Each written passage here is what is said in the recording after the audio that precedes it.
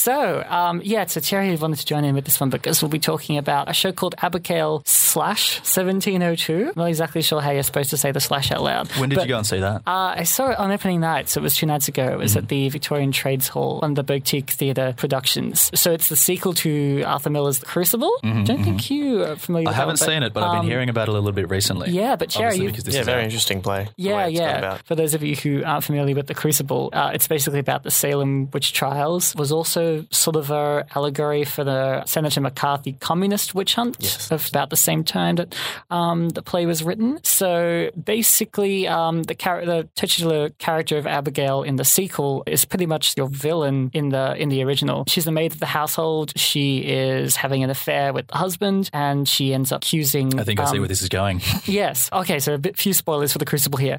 She basically destroys. It's been quite a few years since it's come out. I feel like they should have seen it already, if not already. It's just a habit I have.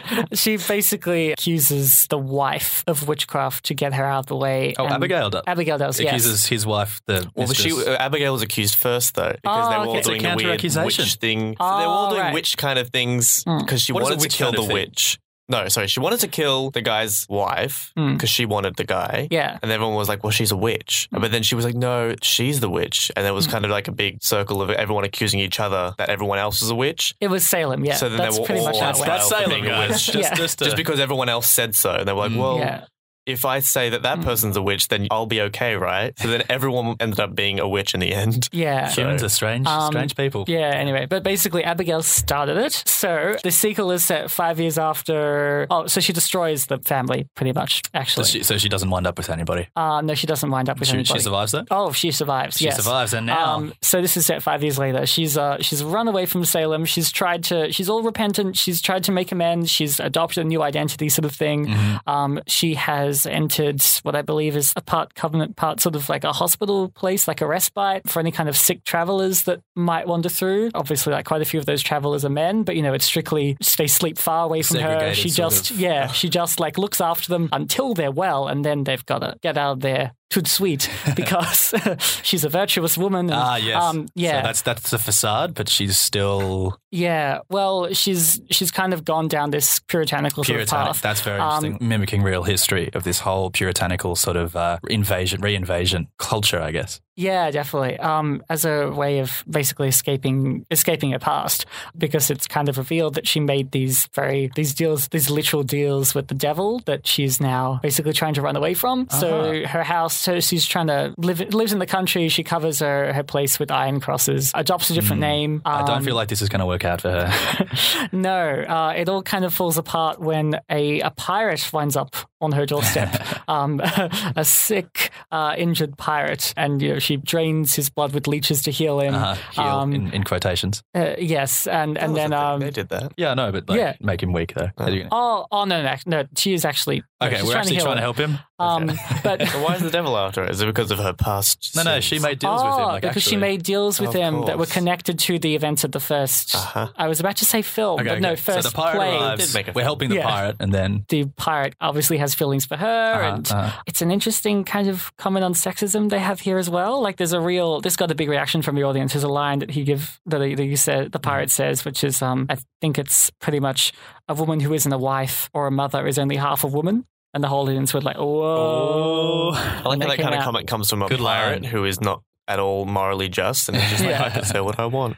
Yeah, pretty much. Oh, he's not revealed to be a pirate yet at that point. Oh, okay. Even better. Yeah. They think he's a nice man, and he's like, no, I'm a pirate. I kill people on the high seas for their gold and steal it. And he's commenting, that's interesting. It's kind of subverts his comment then, isn't it? Oh, he was like serving on the ship of like this really, really bloodthirsty murderous pirate, but saying, oh, no, I left before he did any of that terrible stuff. So I'm clean, I'm virtuous. Anyway, so, he... More leeches for him, He kind of tries to, oh, come on, you want me sort of thing. Oh, no. And it's clear that she does actually... It's complicated because obviously she is returning feelings for him, and she's trying to be very puritanical to keep the devil away, literally. The devil's a character in this play as well, I would add, which is always kind of a bit, it's hard to avoid doing that too campily, but I think they do actually strike the right balance here, especially since he's only introduced 3/4 of the way through. Yep, the later so it's act. A very sudden sort of shift in tone. So, I mean, he's dressed rather lavishly and theatrically, and no, he's not over the top. I think they do it That's good. It's a pretty difficult thing to introduce the devil into a stage play. I think with them having the basis of the first film to work off of as well, just as like a general concept, probably helped as well. Because I think if it was a film on its own and going, oh, here's the devil, it would probably have a stranger impact, and it probably, I feel like, wouldn't work as well. Yeah. As if they had the sort of This is theatre, right? Or is it? Theatre, I keep saying film. I keep saying film. I'm sorry, because I have seen the film as well. But the first play to base it off. And also basing it on the fact that it was, like you said, talking about the societal issues at the time. Does this one do similar things? That's the other thing. Clearly, this doesn't have the same like resonances with the McCarthy witch trials. So it's not really, I wouldn't really call this one allegory. This one, it's a social commentary. It seems kind of a bit more explicit, I guess. Right. It's not allegory. It's through the dialogue. So, there's this talk about gender roles and what it means to live a fulfilling life as a woman and as a man, and these beliefs about what those roles should be. And, so it is relatable to a contemporary audience. It's written for us. I'd say so. Yeah, and it's also talking about what is virtue and what evil actually is, and ways in which you can we all totally eliminate evil in our lives, or does it slip through? So beware of the devil and men who are posing as pirates. Oh, not as pirates. Beware of men. Pirates. Beware of men. That's it. Yeah, exactly. On the three men could be pirates. I will also add two more things. One, as you go in, the front of house people do actually give you like a cracker and a small bit of audience. You can choose like non-alcoholic or alcoholic, and you kind of drink the bread and the wine. A popper or like a wafer? Oh, sorry, yeah, and like the food, yeah, the food, not the popper. Sorry, I was a bit confused. I was like, why would you celebrate? Like, there's party poppers. Sorry. People call them crackers. No, the Christmas crackers. I was thinking, yeah. Oh, sorry, no, yeah, like the biscuit, yeah. So it's communion, basically. I thought we were going to have a big explosion at one point. No. Oh, no. There are some pretty. So you thought that as well? I thought a cracker. No, an actual like a salted. Yes. What are they called? Wheat. Yeah, biscuit. Slice. Yeah. So they give you communion. What? Talk to them about party poppers. Oh, they're not called crackers. Wafers. No, anyway. Wafers. So they give you communion as you walk in, basically. And before you go in, they tell you this may not save your soul.